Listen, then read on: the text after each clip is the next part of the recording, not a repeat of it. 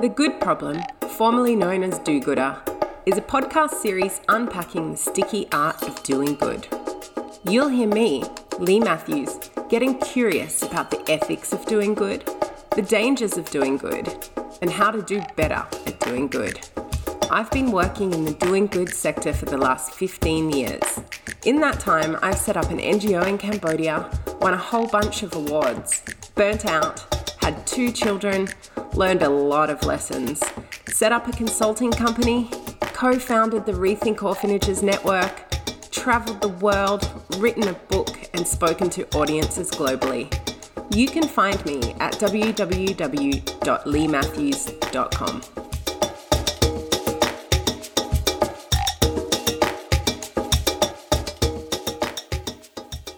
Hello and welcome to the Do Gooder podcast.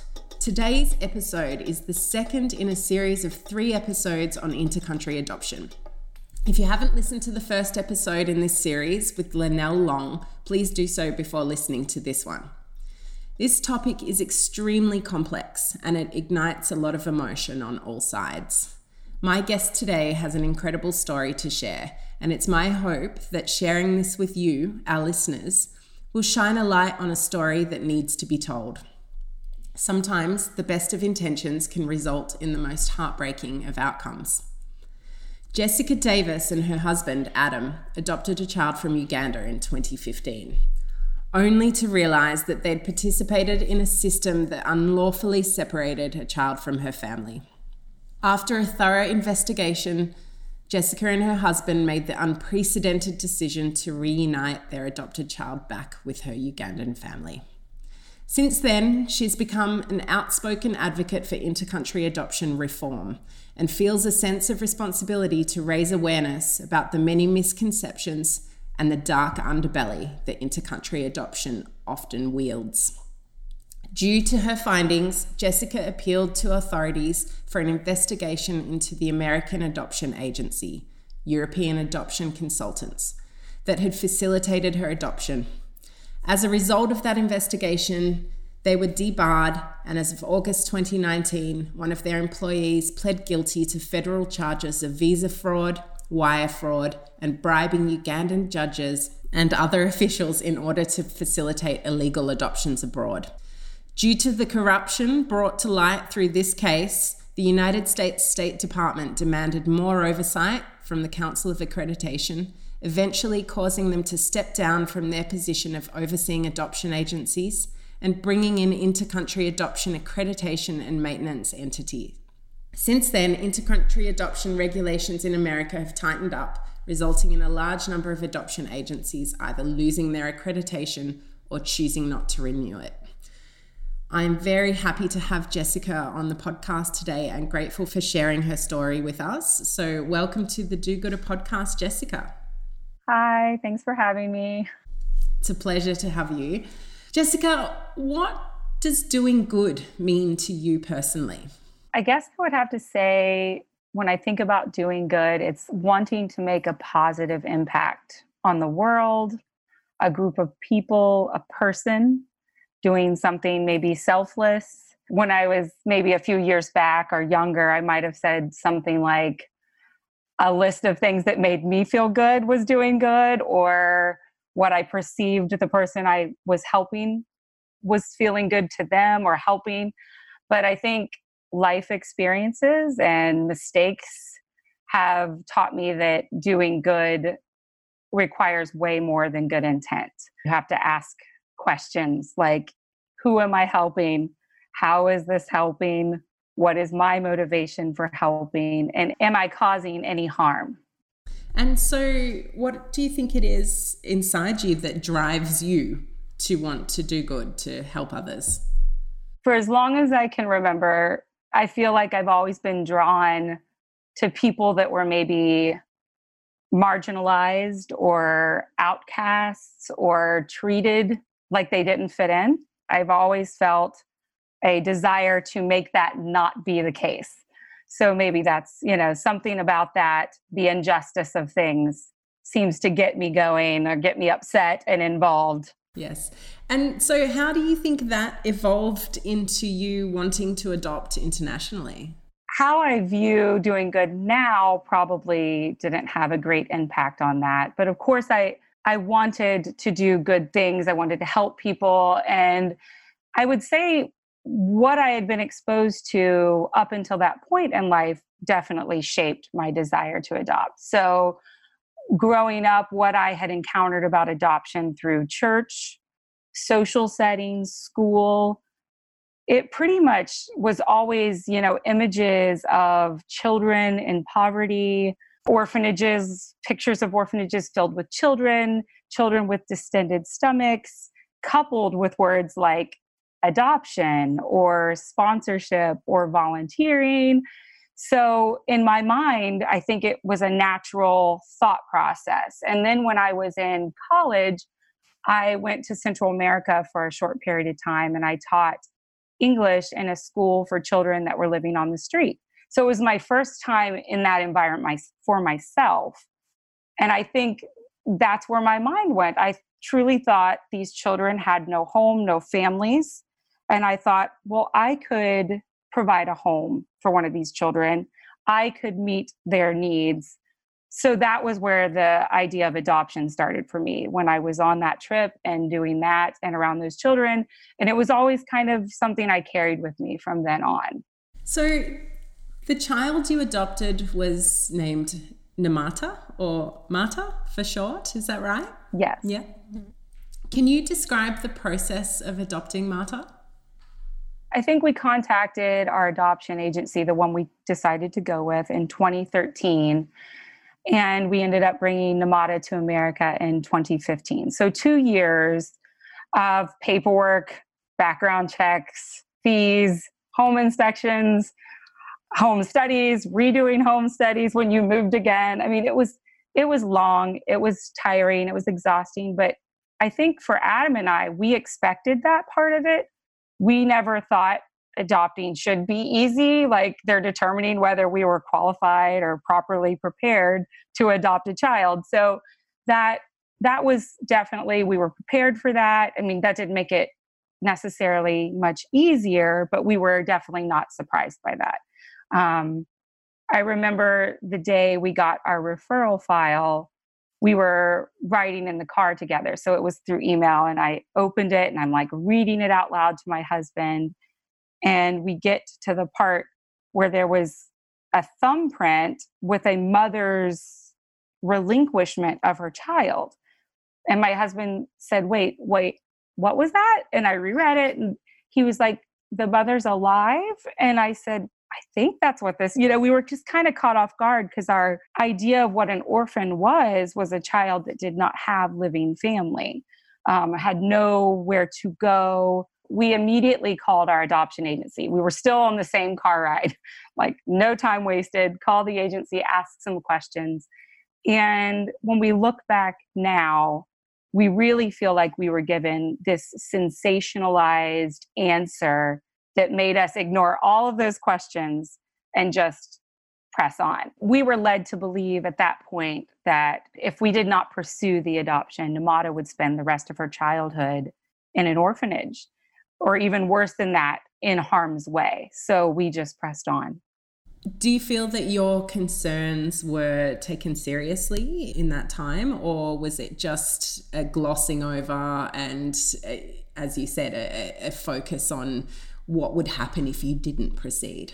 They were definitely not considered. It was almost like, why are you asking us this?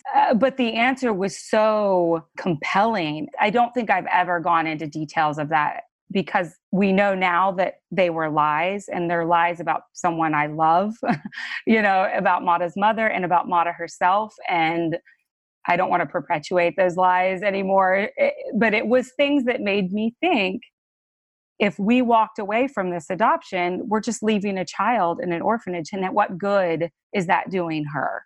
And I guess you're already quite heavily emotionally invested in the process, right? You've been going through it for a few years. Yes. I mean, I guess that was definitely, but the answer definitely made us feel less concerned, because we thought, well, that's the answer. That's why this child, and we still assumed that almost all the other children would have been the opposite situation. But, what you've come to realize is this is the common theme with intercountry adoption. Yeah. So Marta came to the US. Can you describe what that process was like of her arriving, or did you go and pick her up? Yes, we went to Uganda. We spent a little over 2 months in Uganda with her. We took all of our children but our youngest. I wish we would have taken our youngest. That was unnecessary. Our adoption agency really pushed us not to take any of our biological children. And we just wanted our biological children to know Namada's world, her country. We wanted it to be a part of our lives, not something we just talked about. So we gave in on the youngest not going, but we took the rest of our children. And I'm so thankful for that. Why did they not want you to bring your children? They said it was not safe. And of course, I had not truly been there myself. They had, and what I knew from it was through reading and through talking to other people. But I really didn't have enough to say, I'm right, you're wrong, I'll do what I want. And I was not willing to give in on the older kids, but I did with Abby, and I've regretted that to this day. It's something even Abby herself still asks when she gets to go and see Mata and go to Africa. And still, that was a traumatic time for her as well. But yeah, so we went over there. That process was insane. It's nothing like you're thinking it will be, because we have these contingencies here in America that just aren't in place there. So we fly over, and the very day we arrive, they take us to the orphanage and just, here's Namada, and take her. I'm like, what? I was just surprised. They were so nonchalant about her well-being. Not that we weren't safe, but it just seemed like there should be more parameters in place. She just went home with us that day, and it went much better than we anticipated. I had read up, and I felt like I was prepared for a lot more difficult of a bonding experience, but Mata and I bonded pretty much instantly. She bonded so well with her adoptive siblings. It was a really good connection. And I think it was because we were there in this family unit. So when we came to America, that's when her English skills started to improve. And I've always been a person that asks a lot of questions. So I also parent very much that way as well. I want my kids to ask questions, and I wanted Mata to always feel like she could ask anything, she could share anything. I try to be a very open parent. I would like for my kids to feel like they can come to me with anything. So I think that helped with Mata coming to us with things and sharing her life and feeling very open. She would come to us. We talked about Uganda pretty much daily in our home. And I think that was kind of how things started to slowly unravel.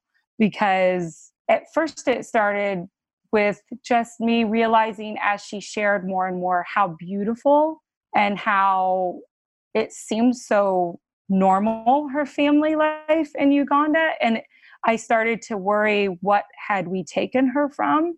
But at the same time, I'm still believing the things that I had been told and trying to balance that out. But then things got more confusing when we would find out about siblings that we didn't know existed, or cousins or grandparents or aunts and uncles.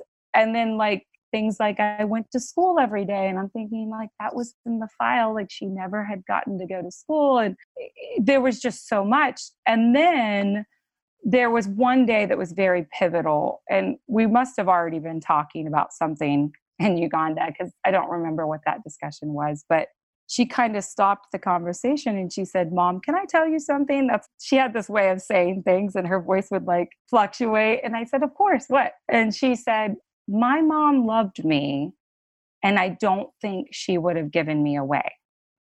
And I sat there for a minute, not a full minute, but I sat there and just stopped. And then I said, "Well, Namada, we need to find out what happened then, right?" And she said, "Yes." And I said, "Well, I will do everything I can to find out." And that's where it started. I can't even imagine the pain of that realization for you and having to manage her confusion and her pain at the same time. We really tried to be positive always when we discussed these things with Namada, and she wanted to be open with us.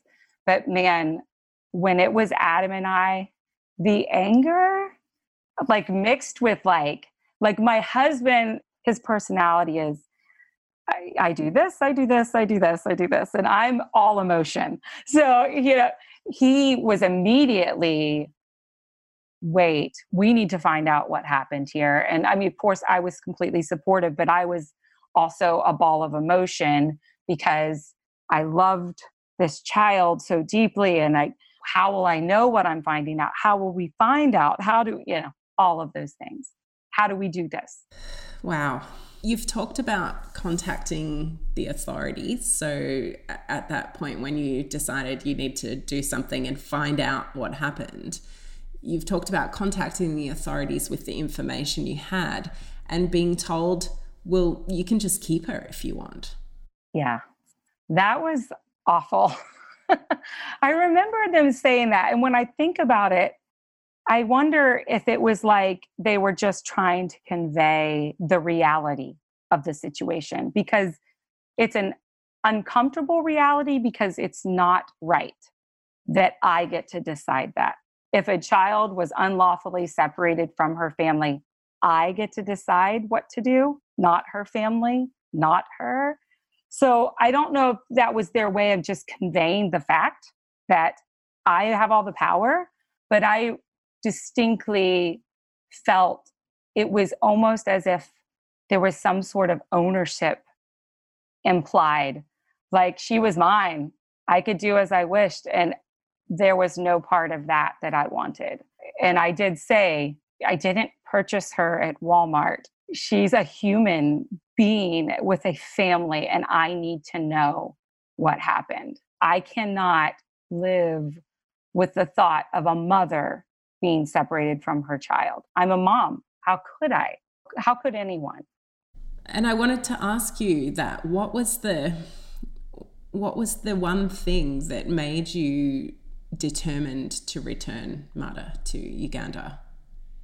I don't know that it was necessarily one thing. I think it helped that adoption was not about growing our family. It was not about becoming this idealistic blended family. There was none of that. It truly was about meeting the needs of a child that did not have access to that. So the moment we realized that was not the situation, I think for both Adam and I, it was, we need to figure out what happened here. And if we separated a family, we need to make that right. It was just so shocking to think that this happens. And then to compound that with realizing that this happens often. Yeah. And the emotion of connecting and bonding with a child in your home and in your family, and managing your own emotions, but also of your biological children and their emotions. It was a difficult time, and it still sometimes is. I think our youngest has struggled the most in the sense of like emotion. And whenever we do get to chat with Mada and her family, that's Mada's first question and Abby's first question. They want to talk to each other. It's like all of us can wait. Those two want to reconnect. And you briefly said that this happens often. And I have read that there are obviously other adoptive parents who are in the same position that you were in and have not made the same decision that you did. Where do you think that comes from? That's so difficult for me to answer because I don't like answering on behalf of other people. And I try to be careful not to impose my experience on, a blanket statement on all adoptive families, because it's not. But I do think that in regard to especially families that used our agency, it would be naive to think that it was just our adoption. When you have, like you mentioned at the beginning, employees from our agency pleading guilty to bribing judges, visa fraud, wire fraud, you can't bury your head in the sand. You have a responsibility as an adoptive parent to make sure that your adoptive child knows the facts behind their adoption, knows if they have extended family, knows the truth. And you need to be their ally. You need to be their advocate. That's true love, is standing by them, because this is their reality. They're the adopted person. So if we can't be there for them while they navigate that, then what is the point of adoption? I mean, that's truly what it's for. Adoption doesn't fix anything. That's the way I feel anyways. I feel what it does is gives an adoptive parent the opportunity to make that lifelong commitment to advocate for that child, to stand by them and help them navigate that loss for the rest of their lives. And I imagine there must be a lot of fear around the decision to return. Fear of what if all is not as it seems, especially if you've been given false information to start with. Fear around what kind of life are you sending that child back to. Some guilt around, any trauma or pain that has been caused to that child, that family, and yourself and your own family. How have you managed that? I don't know that I managed it. I never looked at it in that way, that what life am I sending her back to? Maybe because of how open we were with Namada about her life there. I mean, I remember saying, Namada, remember, like, you don't have electric, you don't have those things that we have here. And she would say, Mom, I lived that way my whole life. That doesn't scare me. It would be more of a fear for myself. And a lot of times it was humorous, the way we would just deal with things. I mean, she would jokingly talk about how, when I get home, my mom's not going to make me go to school like you do. And we would laugh. And I'm like, okay, Mata. And she goes to school every day. It cracks me up that was something that she would say. She was just like, I'm going to get home and I'm going to play every day, all day, and roam free. That was another thing, you just didn't do in America. I couldn't let her just go wander off. And that was a frustration for her, I'm sure. But like at home, she's given a lot more of those freedoms because she's the oldest daughter, and it's the lifestyle there. And I'm just so thankful that she is not living her life away from her family and missing out on all of those things that were hers to begin with, that were stripped from her needlessly. And Adam and I both, I think, struggle the most with the fact that because of our application to adopt, we do believe that Mata was sought out and brought into the system. So the only period of her life where she was put in harm's way was when she was put into that orphanage. I watched the video of Mata being excited to return to Uganda. And as beautiful as the video is, I imagine it was completely gut-wrenching for you. That video still, sometimes when I watch it, it just immediately the emotion comes back, because we were at that point where we had spoken privately to our biological children. They knew she was going to be reunited, and we were all really sad. I mean, we were happy.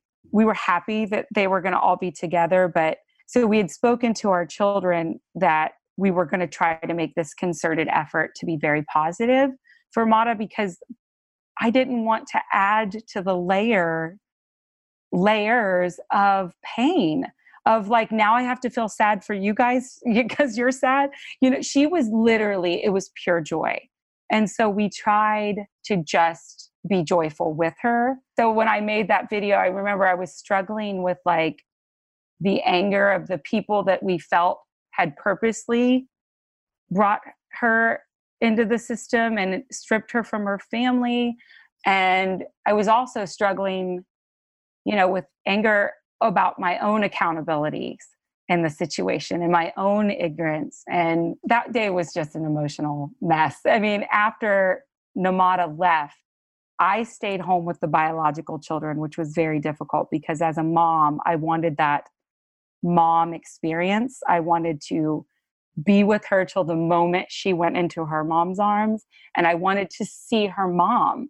I wanted to have that time with her. But my husband was adamant. He was afraid because of what I had exposed to let me go alone. And one of us needed to stay home. And he was like, I'm not letting Namada out of my sight till she's in her mom's arms. it was kind of like that daddy protector, you know.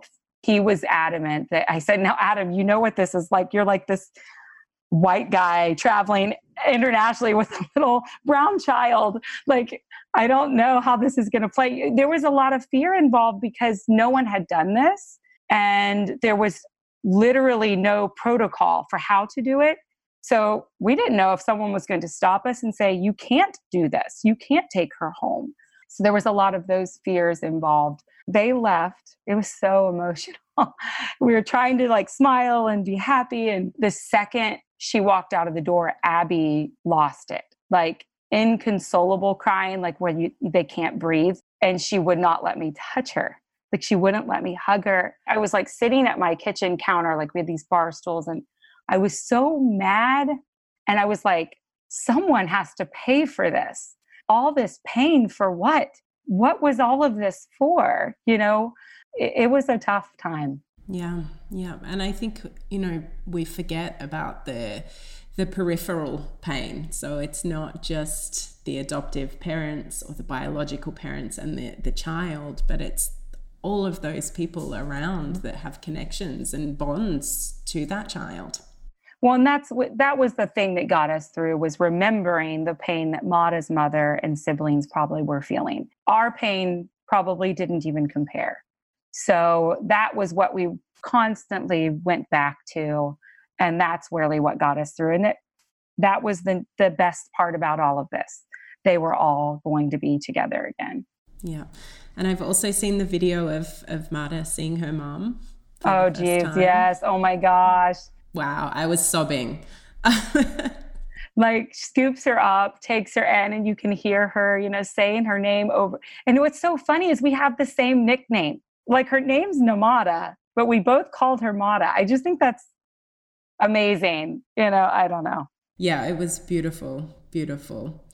So your discovery led to an investigation of EAC, the adoption agency, which subsequently led them to be shut down. And the State Department found that they had exhibited a pattern of serious, willful, or grossly negligent failure to comply with the standards for international adoption, and that they'd failed safety procedures that prevent the solicitation of bribes. They'd fraudulently obtained birth parent consent. And upon closing, EAC had placed more than 2,000 children from overseas in homes in America since 1991. What do those findings of the State Department mean for those 2,000 children? Yeah, I don't always feel like it's my place to answer for other families, but it would be naive of us to believe that it's just our family. It's just Namada's family that was affected. We've had one employee already and plead guilty to bribing judges, visa fraud, wire fraud, and you can't ignore that. As an adoptive parent, that I feel like is one of our greatest responsibilities. It's not just about bringing them into your family. It's also making sure that we have all the facts. I mean, especially when you add in the layer of you've used an agency that's now debarred, pleading guilty to all of these federal charges, you have to make sure the history behind what brought them into the system in the first place. And your relationship with your adoptive child will be better because of it. Because if you choose to ignore it, your adoptive child will grow up and they will look for these answers themselves. And when they find them and they see this, there will be enough online because of everything that's transpired that they could say, why?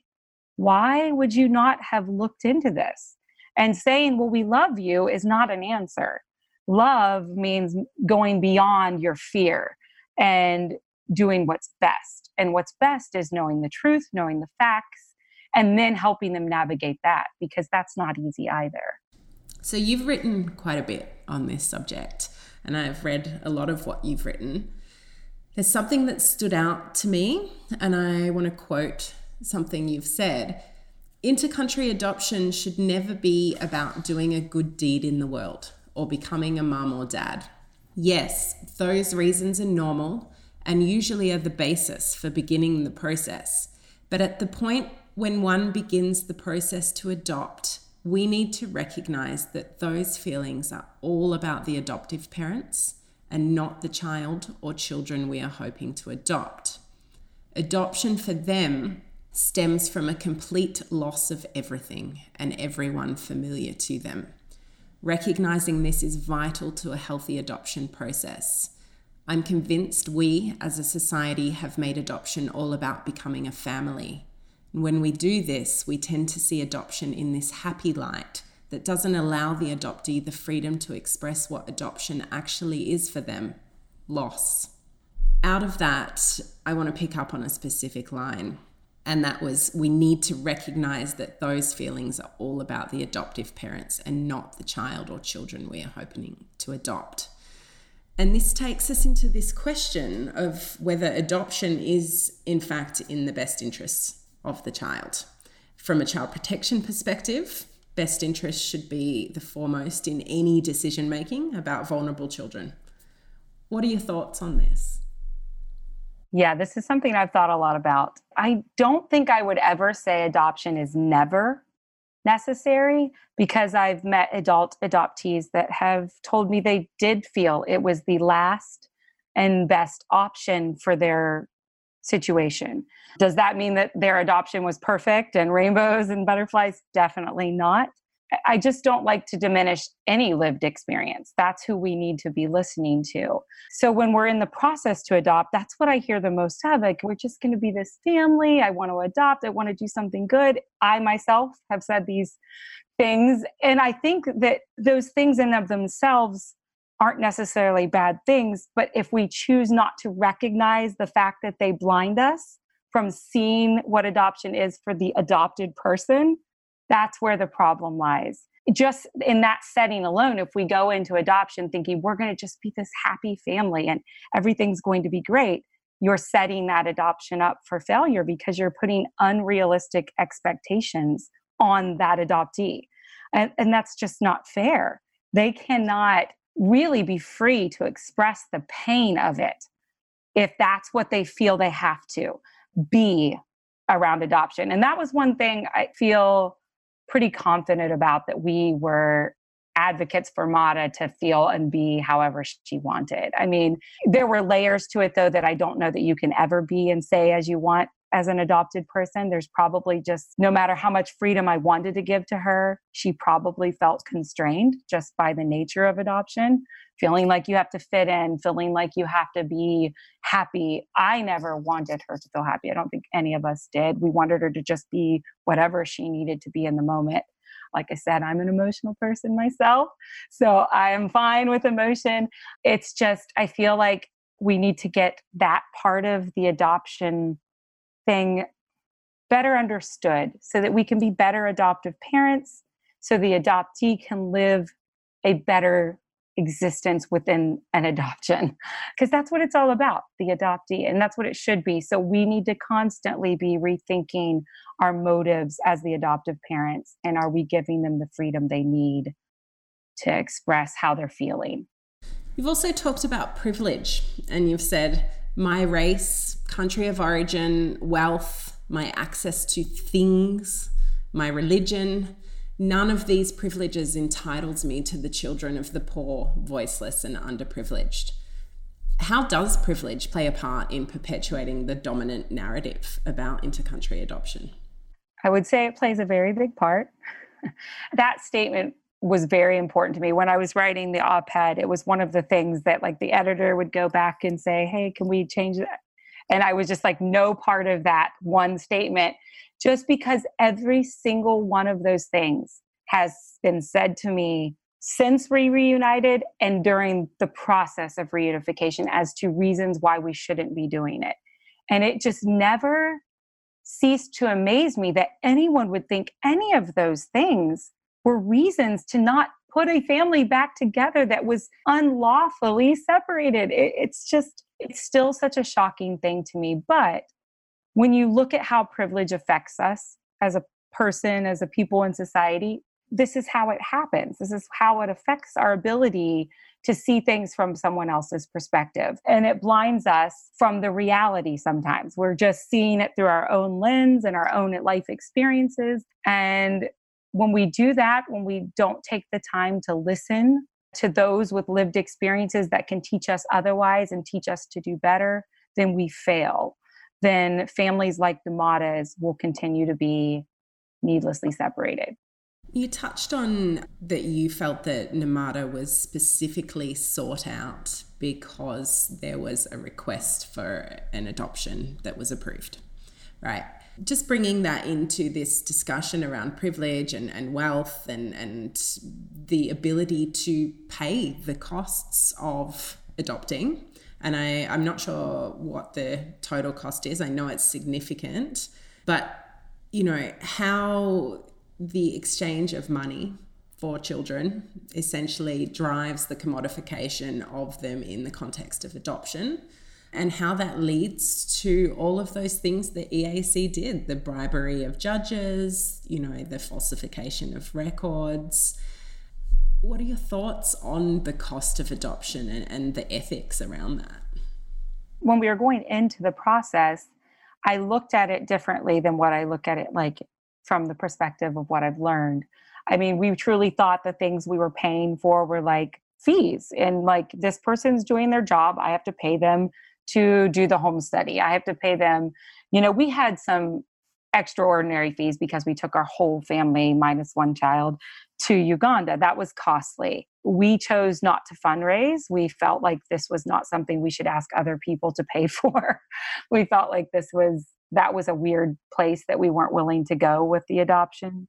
Is that something that happens quite often, fundraising? I think so. I don't think I've met anyone else that didn't we were kind of, I don't think I've met a family that didn't. I mean, at one point, our church we were in had, right before we left, had surprised us with some money they gave to us. So it was more for like costs, but like of flying our family over and stuff. But still, even that, we were so grateful for it because obviously we were using our life savings to do this. When I think of everything now, you're so caught up in the process. You're not maybe asking all the questions you should be.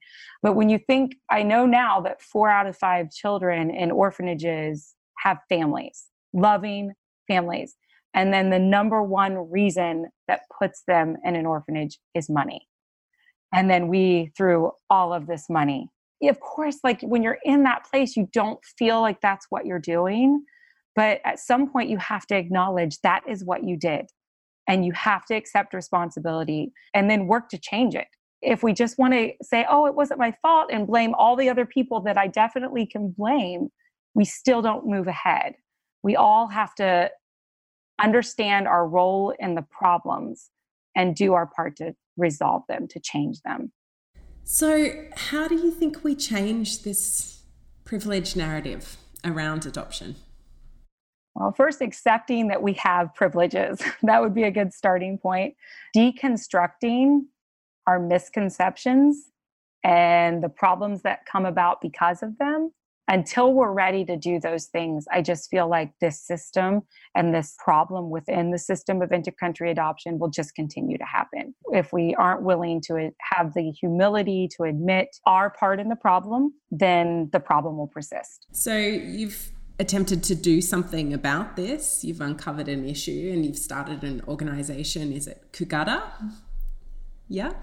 So Kugada exists to bring families together that have been separated through intercountry adoption. Can you tell us more about how this works? Yeah. So basically, after we reunited, I just couldn't go on with my life it was like it was before. It was like I was left with this realization that there were other families longing to see their child again, and adoptive families learning things weren't as they seemed. So I'm like, how can I help? There's a lot of fear, like you mentioned before, in this process, fear of losing someone you love, participating in something you didn't realize you participated in, and all of those things impact the situation. So I was thinking, how can we help? I really wanted it to be all about the adoptee.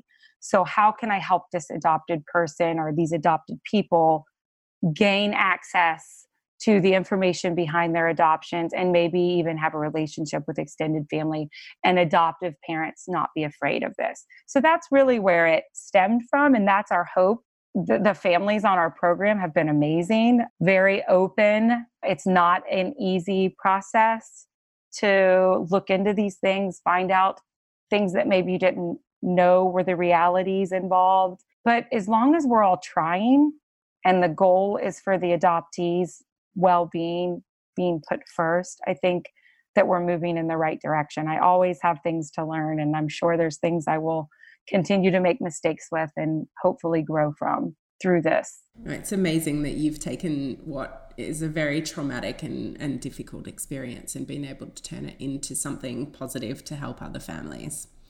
Looping right back to the first question, how do you think your idea of what it means to do good has evolved through this experience? I think I just learned that it's something that will always need to be reevaluated. Learning to ask more questions before, quote unquote, doing your good. Realizing that my privileges and my life experiences will always limit my ability to see things from certain perspectives. Probably lastly, respecting and listening to the voices that have lived experiences. Who is or has been someone that has been a really strong influence or a positive influence on you in living a good life or doing good in your life? I don't think I have like this one person that I would always be like, oh, that's my motivation. I feel like anytime I see or hear or watch a documentary about someone doing something great or changing my skewed lens or my perspective on something and really shaking things up for me, I'm always in awe of that and appreciate that. If I did pick one person, it would definitely be my husband. He has always supported me. He has always given me this motivation and this empowerment to be who I am amidst, he's a pastor. And I always say I'm like the worst pastor's wife because I'm always questioning the thing. I'm like, I don't know if I should even be saying this, but I'm questioning it. And he just loves those things about me. And he's always made me feel like those are good things and it's okay to question things. And he's extremely humble, which has taught me in many ways the beauty of humility. He never has cared about being right, which is so annoying in a marriage because sometimes I just want to fight or something. And he's like always fine with being wrong. He just wants, he's just such a laid back person, but he has a very strong moral compass.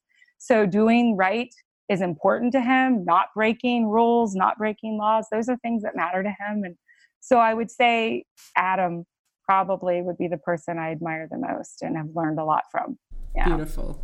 So this is a question that I ask all of our guests. What do you think the greatest social challenge of our time is? And when thinking about it, we're imagining something that future generations would look back on and wonder what on earth we were thinking as a society. I think we tend to all want to be heard so often that we forget to listen. And like, there's just something so beautiful that can happen when we listen and we learn something and something changes for the better. So I guess I hope that's a social change that I think needs to happen. No, that's perfect. It's perfect. What would you say to your 21-year-old self knowing what you know now? I hate to say that again, but it's like, listen to those around you. Like, it's just such an important thing. And it has brought me so much joy in my life. When you're younger, you feel like when you're corrected, this like angst about it. But I feel like the more I learn and change and grow, I appreciate it. And it's like, I'm thankful to move past that person that thought that way or maybe had that wrong. I'm thankful for anything that propels me to be a better person, to do better than what maybe the mistakes you've made in the past. So maybe that, just to always be listening and open to a new way of thinking. Yeah, and it's an incredible quality to be able to make mistakes, learn from them, and adapt. So your answer to this next question might be very similar to the last two. If you could tell the world something and know that every single person would hear it, what would your message be? Putting other people before ourselves, I think goes a long way. I mean, obviously self-care is important and taking care of ourselves, but I think sometimes we get so caught up in like not making mistakes, not being wrong, being everything everyone needs us to be, that we lose sight of like the beauty that is around us and from learning from other people and making a more positive impact on the world because of that, being selfless. Perfect. So can you think of a person that you look at and think, wow, they're really doing a lot of good in the world right now? There's a lot of people doing a lot of good in the world right now. Probably too many. If I listed some, I'd feel guilty for the ones I left out. There are so many people doing really good things in the world. So I think if we're looking for who's doing good in the world, it's whatever you're feeling is maybe compromised in the world or lacking or needs some social justice in the world. Research it. Find out who's working in those fields. Find out what they're doing and ask those same questions, that determine what is doing good and what is not. Talk about these things and don't just be okay with not knowing and not doing anything. Life gets so busy. I think it's easy for us all to kind of get in our day-to-day busy lives, but there's so much going on in the world that we can all make an impact. And if we're all doing a little bit, I feel like the world could be a much better place. Absolutely. So, Jessica, where is your favorite place on earth? Where's your favorite place to be? At home with my family, 100%. That's in the States? Yeah, I mean, I don't care where that would be, actually. Like we truly love to travel together. We can't afford it always, but I guess I say at home with my family because I'm a homebody and I'd love to be in my actual house with my kids and my husband. But that could be anywhere in the world. If we're together, I am just the happiest person. We are just, it's the best thing. Beautiful. And finally, what books are you reading or podcasts are you listening to right now? Oh my gosh, reading? Like I have 4 kids. I usually read a lot of blogs and a lot of the people that are in the same fields doing that kind of work. I mean, seriously, I feel like most of my days are taken up by my children and then my work. It's a lot. It is a lot. I can empathize.